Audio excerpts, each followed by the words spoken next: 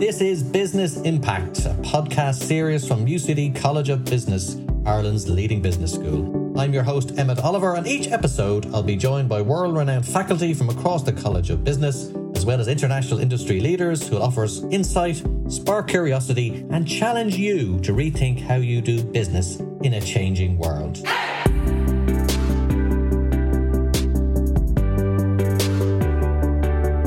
You're welcome to another edition of Business Impact. We are in an Indian summer at the time of recording. Hard to believe, but the sun has been shining for almost 48 hours. There's been no rain, no clouds in the sky. Yes, indeed, this is actually October. Can you believe it? Busy campus here, a lot of students pouring in. Quite a few lectures already done, so some worried students because the initial ones are out of the way and the real work is starting to begin, and things are piling up and essays are coming in and presentations have to be put together with fellow teammates and all the rest of it. So there is quite a buzz out here on the UCD Business Campus. And I'm talking to somebody who's a new arrival in the business campus, and he's in a fascinating area, which is the whole area of executive education and development, talking particularly about how people can keep their skills relevant throughout their entire career. Reinvention in particular, we're going to have a conversation about now, but also about how companies work and help to design modules and courses with education providers, and how that partnership builds and grows, and how Ireland itself, I suppose, is going to keep its skills profile relevant at a national level over the next few years. And my guest is Tim Wray, who is the Director of UCD Smurfit's Executive Development. He's very welcome. He has previously been at Warwick Business School and also at Nottingham University. And he's recently come back to UCD and settled back down here just outside Dublin with his family. And he's great to be back on as part of the UCD business community. Tim, good afternoon to you. Welcome to the podcast. Thank you, Emmett. Delighted to be with you today and looking forward to the conversation. Now, as I said in my introduction, you're in an area it's highly competitive. There are business schools, there are rankings, there are all sorts of different offerings out there, different ways of marketing those offerings, different ways to kind of put courses together. Just give us a sense of the scene, I suppose, first of all, what happens in executive education. And I suppose for some of our listeners, what exactly is executive education and executive development? Well, I suppose, we're working with mid to senior executives. We are working with them on the development of their capability and skill set so they can be more effective in their roles. For some, it's about being more effective in the job they're at presently. For others, it's about providing them with the platform to transition into more senior roles, or indeed to transition into different roles. As you were saying in your introduction, there's an element of reinvention, an element of keeping up to pace, an element of making sure that the value that you can deliver as an individual to your organization is at the maximum. So we work with individuals. We have a suite of what we call open programs, if you like, a catalogue of offerings across a wide range of disciplines, covering strategy, leadership, organizational change, digital transformation, coaching, and so on. So we have a range of open program offerings. And then obviously we work extensively in partnership with corporate clients as well, where we are working closely with them to kind of understand their business, understand their strategy, and develop interventions that are going to support the execution of that strategy. Now, as we've covered on this podcast numerous times, being a manager, being an executive, the phrase is still in current use, is a tough job. It's not easy in the year 2023. Even people who don't like that kind of structure acknowledge that it's a tough place to be. Companies are more complex. There's a lot of cultural issues that kind of crowd in on the firm. There's obviously a lot of issues to do with the cost of living and inflation crisis at the moment, which makes staying profitable difficult. So there's a lot of confluence of forces there for the average executive. So when they come to you, Tim, and maybe companies come through the HR route as well, of course, it's not just executives directly, what kind of things are they looking for, or what are the kind of the pressures or the needs that they have? The business landscape is rapidly changing. The pace of change is at high velocity. Technology is obviously a huge driver, and the digitalization of business is well advanced. We also have drivers such as climate change, the need for sustainable business solutions, and so on. So, we have individuals and organizations seeking to grapple with grapple with those challenges and understanding how they address those challenges. So you're building an organization that is agile and responsive, that can be first into the opportunity space, indeed also agile enough to avoid pitfalls and challenges. Building the understanding of the new business landscape is kind of critical for both individuals and organizations, and developing and building the capabilities to be able to address those challenges is central to what we do.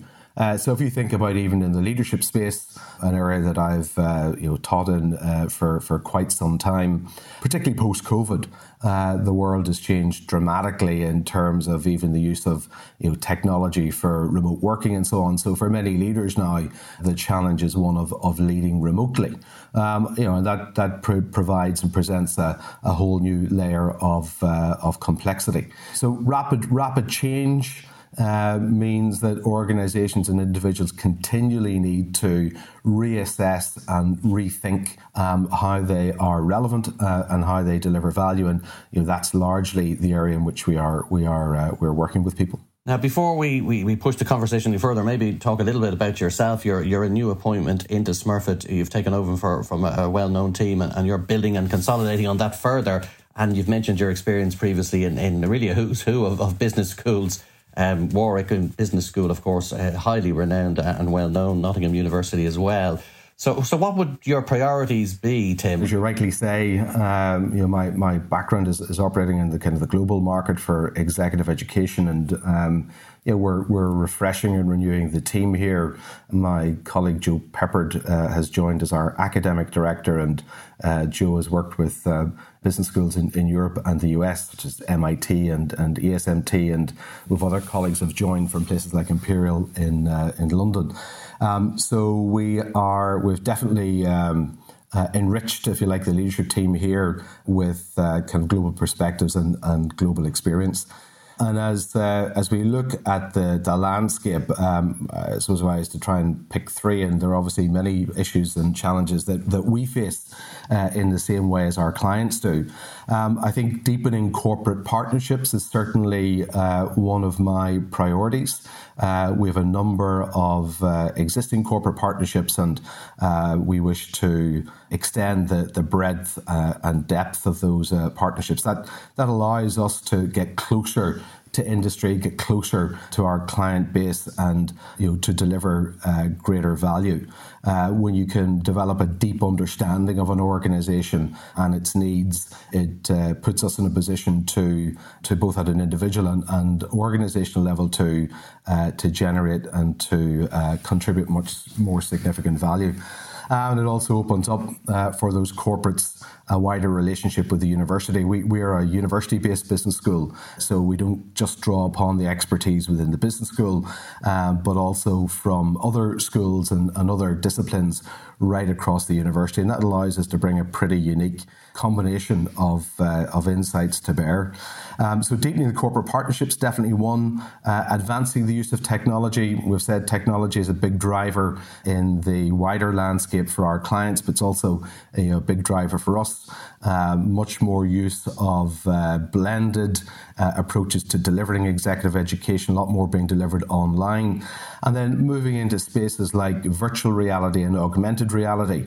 We're in the global market, we're moving away fairly quickly from paper-based case studies that we would all have been familiar with, and much more into the virtual reality space. So technology, I suspect, I am sure, because it's clearly evident already, is going to be a very big disruptor in our industry, along with those of our clients.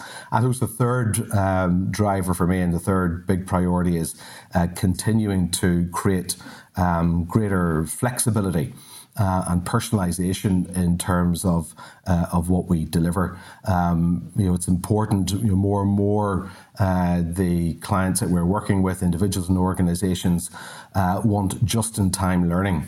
That phrase, just in time and just enough. So much more bite chunk learning delivered when it's required. Does that put pressure on you because you obviously want to, make the programs good and meaningful? Is there a pressure point there to try and make them just in time and just enough, as you say, which is an interesting phrase? but also keep the content intact, as it were. Yeah, it's a very good point. It's a careful balancing act. I was chatting to another provider a few months back who was talking about bite chunk learning in terms of a program that they delivered to a very large corporate. And I kind of pushed the point and said, well, what exactly is bite chunk learning? And it turned out to be a 3-minute video followed by a 25-minute learning set where 3 executives sat together and said, what does that mean? And now how are we going to apply that? So that really is, micro bites. And if you like, that's at one end of the spectrum, and at the other end of the spectrum, perhaps is kind of a long, more drawn-out degree program. So we've got to find that balance where we are sure that we are providing the depth of learning required, but we also need to realize that there is a drive from the marketplace for that sort of shorter bite chunk learning, as I've described it. And as we see the likes of Gen Z coming through now, and beginning to join the ranks of our programs, these are is the cohort that have grown up on short TikTok videos and have much less patience for a longer, drawn-out session. We'll have to get you on TikTok then, Tim, yourself. Yeah, that I haven't quite made it to that frontier yet, but I'm using my 16-year-old son to educate me on that one. But I think the point is a well-made one. We're used to certain formats of learning. They're just traditional, and obviously they still do have attributes that people want, People still do MBAs or PhDs or masters or whatever. So as you say, there's still huge demand there too. But I suppose companies come to you and they are obviously time pressed themselves. They don't want employees probably out of the workplace that much. So there's company driven, a lot of this, isn't it? Yeah, and the conversation that we have with lots of our corporate clients is, we'll always have negotiation on price, but the bigger issue tends to be time. So senior executives are time poor, first and foremost. So we have to find ways of crafting and packaging and designing the learning in ways that make it accessible for very busy senior execs. We need to make it something that is high quality, but we also need to make sure that it's accessible and meets the reality of their daily working lives as well. So learning used to be something that executives did periodically. So you might do something like an MBA or an exec MBA, and it might be 10 years before you come back into a learning experience. Slightly cliche to say it, but it's absolutely true that learning now has become continuous and lifelong. Therefore, people are going to be interacting with learning on a much more frequent basis. So rather than the big set piece program every 10 years, they're much more likely to want to be able to access learning on an ongoing basis. And, as a business school, we've got to be brave enough to grasp that and be prepared to break some of our own traditional models and to kind of reinvent the wheel to make sure that we remain relevant in that world. Now, Tim, the word relevant is popped up a few times in this conversation. I just want to dig into that a little bit more. I'm thinking of that in terms of AI and what's happening there. And anyone who listens to this podcast regularly will know that I'm an occasional skeptic of its potentiality, but we do know it's happening, and we do know it's going to have far-reaching effects. And one of those is obviously going to be in certain areas that can be replaced by machine learning. Think of accountancy, for example, which, a lot of topics on this podcast address. So people who want to stay relevant, and that's the word, who want to upgrade, who want to reskill, and who want to reinvent, I think was the word you used earlier on. They've come in at a certain time when AI didn't even exist and probably wasn't even a speck on anyone's blackboard. So now it's here, and the skills they had are possibly less relevant or becoming obsolete gradually, and they're trying to reinvent themselves, maybe even have a career change or change role within their existing organization. Are those the kind of people that you think your programs will be relevant to? And are these the kind of people that you're hearing more and more from and expecting to hear more and more from? Well, certainly what we provide is highly relevant to that group. As you say, learning perhaps in the past was about transitioning in your career. Now, as we've said, it's it's equally about reinvention and about ensuring that your skill set remains up to date. So we have a suite of professional diplomas what distinguishes them, for example, from something like an MBA or an exec MBA, which would be a general management degree. Our professional diplomas are shorter, more focused, and they're also they're focused on particular topic areas where you can go in depth. So that digital theme is an important kind of pillar for us in terms of the development of new offerings. So in the incoming season, we are launching a diploma in digital innovation and transformation, and we're also offering a new professional diploma in AI and data analytics. And that reflects, of course, our sense of what the challenges are for organizations, but also what we hear clearly from the marketplace. We stay very close to our clients, we stay very close to the market, and there's a very significant demand in that area. And I certainly expect that we're already seeing it in our customized programs where that digital theme has already been present. And as you say, it's a little bit akin to, if I can draw the parallel, of finance for non-financial managers, which has been a kind of a staple down the decades, where you have non-financial managers who need to be able to speak the language of finance simply to engage intelligently in the conversation at the top table. These days, you need to be able to intelligently discuss the impact of digitalization, both the opportunities and the challenges. You don't need to become a software engineer, but you do need to know how these things work. You do need to know what the potential is in terms of transformation of your own business, of the creation of value. So it is, acquiring that working knowledge and that sufficient insight into the digital space that will allow you to be relevant and effective in your own role. Now, Tim, I've always been kind of curious, and a disclosure, I have completed one of the courses in Smurfit, which is corporate governance, which I thoroughly enjoyed, a diploma in same several years ago. So I am giving a personal thumbs up to some of the modules and courses and offerings that you have. But what I'm really interested in is how people come to you. What's the route? Is it sort of an executive that comes to you and says, look, this is sort of a personal thing, I'm missing something here, or I've started a new role and I need to upgrade my skills to be effective in the role? Or are they kind of sent almost by HR? And I use that pejoratively just for the sake of the question, but are they sent by HR and told, you need to do this, or the company thinks this is important, so will you please complete this program? So just give me some idea of the route, the executives that come your way. What's the thinking or the pathway that's led them to your door? So certainly we will have individuals who will themselves have identified the need or the opportunity for further development in their careers. And there are many people out there who will take ownership of their career in that way and actively seek to fill gaps or provide the platform for progression. At the same time, we will have companies approaches in respective individuals, or indeed the individuals may come to us and say that they've had career conversations. Perhaps they're working with an executive coach, or they're working with somebody in their own HR area who sat down and said, look, hand on shoulder, we see you as somebody with great potential, but we think you could strengthen in this area. So I will work with a lot of senior executives in the past who perhaps are very strong on the analytical side, maybe strategically in terms of how their strategic analysis and thinking skills, their financial skills are very, very strong. But there's a perception that they need to work and invest more time in developing themselves as leaders. And that might be the barrier that would prevent them getting from to the top table. So sometimes it is a result of that career discussion, and other times it can be the individual themselves seeing that need.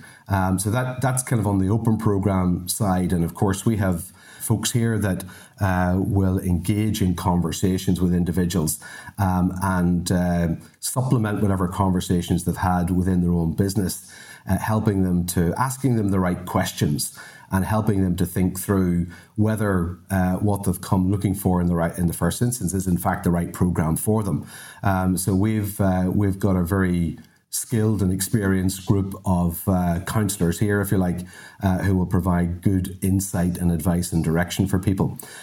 So once people have been prompted to come to us in some shape, form or fashion, we'll also have that further conversation to refine exactly what it is that they need. Now, there's obviously intense competition in this area. We briefly mentioned it in the introduction. There's the university sector of which you are part. There are a number of training agencies, bespoke, boutique, smaller kind of companies that do work in this area.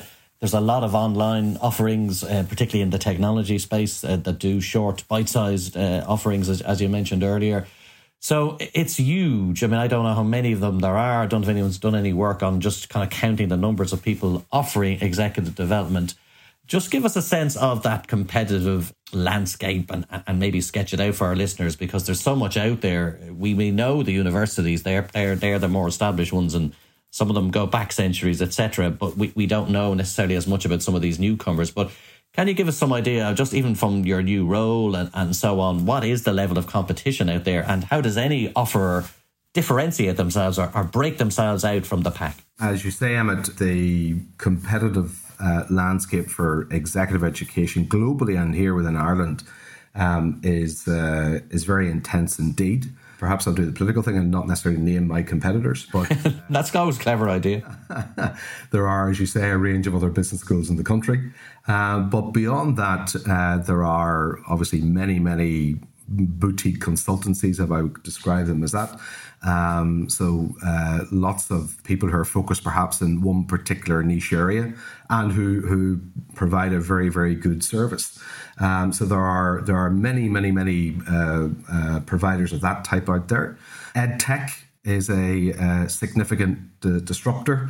So you can sit at your computer anywhere in this country and access online programs offered by major global business schools and indeed other providers who are not necessarily accredited providers. So very large edtech providers. Of course, you've got LinkedIn Learning and lots of other platforms of that type as well. So the landscape is extremely competitive. If I sat down and wrote out a list, I'm sure I'd come to 50 very quickly indeed. So very intense. How do we carve out our position in that? I'd say our value proposition is built around a number of things. One of the downsides of so many providers is it's hard to know who's trading off the latest fad and where that's coming from. I think quality is a guarantee of the UCD brand. I think research and evidence-based and originality is another key thing. So our faculty that will teach in our programs will be deep in the research area themselves and also be right across the latest evidence-based scholarship. So what you're getting is cutting edge. You know that it's evidence-based. I think transformational learning experience is a key distinguishing factor here. And as I mentioned earlier, the notion of being a university-based business school, I think is a powerful differentiator as well. So, for example, many organizations, particularly at the senior levels, they're worried about the business environment. But, for example, things like the political environment and the social environment are critical issues for them to consider as well. And we can bring in, for example, we have a School of Politics and International Relations here, who can talk informatively and authoritatively about issues to do with Brexit, with the unfolding of where the European Union is going, etc. So we can enrich our learning by drawing upon the university as a whole. And I think that's a huge benefit. Now, as you say, it's intense, the competition, and there's a lot of smaller players involved as well. Dublin obviously plays host to a large number of very well-known, recognised multinational brands. I'll mention one or two, but no more. Obviously, we have the Googles of this world, LinkedIn, I think you mentioned in a different context. So Dublin is hosting these firms. So that does give you and your colleagues access into international companies. So I was just kind of curious, do you see your offerings as more national or international or a mixture of the two? Or how do you carve that up about where you put your focus? Because Dublin is so cosmopolitan now and has changed so much in the last 20 or 30 years. So just how do you pitch that? Because there's those two pieces of national and international and where the education lands and how relevant it is and so on. So just be curious to know where your emphasis goes. Well, I think one important point, first of all, is regardless of whether you're dealing with an Indigenous Irish organisation or a multinational organisation, almost inevitably the workforce will be a diverse one and will be a global one. So what's very important is that when we work with a client organisation, when they have that diversity in their workforce, it's really important that we reflect that diversity in terms of perspectives, in terms of experiences with our faculty. And I'm glad to say that our faculty team, in terms of that kind of global and national diversity, is very strong indeed. So, that's an important aspect of it.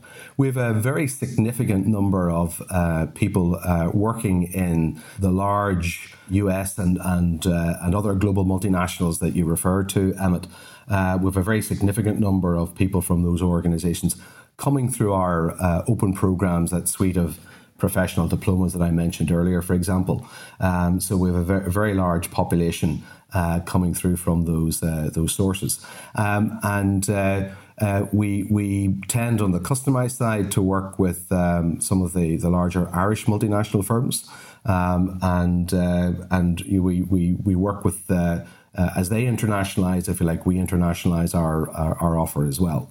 We have other areas that, such as our aircraft leasing area, where we believe we have the number one research and teaching centre in the country, and Ireland is the number one centre for aircraft leasing globally. And that's a very interesting area for us to reach out to the global marketplace. So in areas of, if you like, niche areas like that, where we have a very clear differentiator in the global marketplace, that's something that we will pursue as well. So executive education, by its nature, whether exclusively focused on the Irish market or not, is in fact international by nature. That's certainly reflected in our teaching faculty and in the content of what we do as well. And one final one for you, Tim, which I suppose is more contemporary, which is the influence of economic conditions, external economic conditions. Obviously, we're in an inflationary cycle. You've talked about relevance, and I'm sure some of the students and companies you work with talk a little bit about value as well. So does the whole phase we're going through of inflation and cost of living crises and so on, does that place any influence on over the executive development offerings, or what companies are looking for? Are people looking for even more relevance, if you can call it that, because they are feeling the pinch in other areas? Or does it actually mean the opposite, that there's a little bit of a chance to take a time out and upskill and use the period to kind of never waste a good crisis type thinking? So how does those external economic environment issues affect what you're doing in terms of the courses you offer and just how you can entice and attract new students and a new intake? Well, I suppose the broad answer to that is that we are always cognizant of what the current trends and pressures on businesses are. I'm around the block long enough now to have seen us go through a variety of economic cycles, and there's no doubt that when we're in an economic downturn, that the number of people coming to finance courses and looking at cost or transformation and change that delivers cost reduction and greater value become more in demand. But I think, again, we've just talked about the international marketplace and a big drive by Irish industry, in terms of Indigenous Irish industry, and then also the multinational sector. Obviously, they are businesses that seek to be diversified significantly across business lines and across geographies as a way of insulating against these kind of cost and economic pressures. So I would say that clearly the conversations in the room become infused with some of that reality. And of course, it's important to say that in an executive education room, the dynamic is very different from sitting perhaps in an undergraduate room or other teaching environments. In an executive education room, there's very much a three-way learning exercise where people are learning from the person in the room, but they're learning very much from each other, as well as the lecturer learning from them. So there's very much that kind of three-way dynamic, that learning conversation. So that conversation tends to contextualize. So we're talking about strategy, or we're talking about leadership. It'll get discussed and explored in the context of what's going on in the wider environment at that time. You don't walk into a room in executive education and simply simply talk at an audience for a couple of hours in isolation. There's absolutely an engagement, lots of small group work, lots of interaction, and therefore the discussions become very much contextualized around those existing pressures. So certainly cost of living, those kind of factors constantly enter the conversations in the room. Well, listen, thank you very much for the conversation. Fortunately, we're up against time. You've got a good time ahead, a good period ahead of you, newly appointed, so it'll be interesting to see the direction you go. And next time around, maybe we'll get to do the TikTok video and we'll put it in as part of this overall podcast. That would be an interesting development. But for now, Tim Wray, who is the Director of UCD Smurfit Executive Development, thank you very much for talking to us and good luck in the future. Thank you, Emmett.